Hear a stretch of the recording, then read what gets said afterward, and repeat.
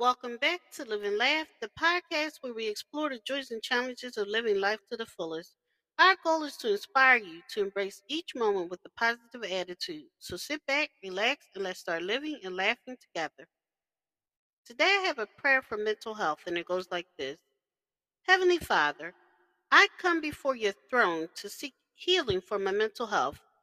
Forgive me for letting the disappointments and frustrations get to me.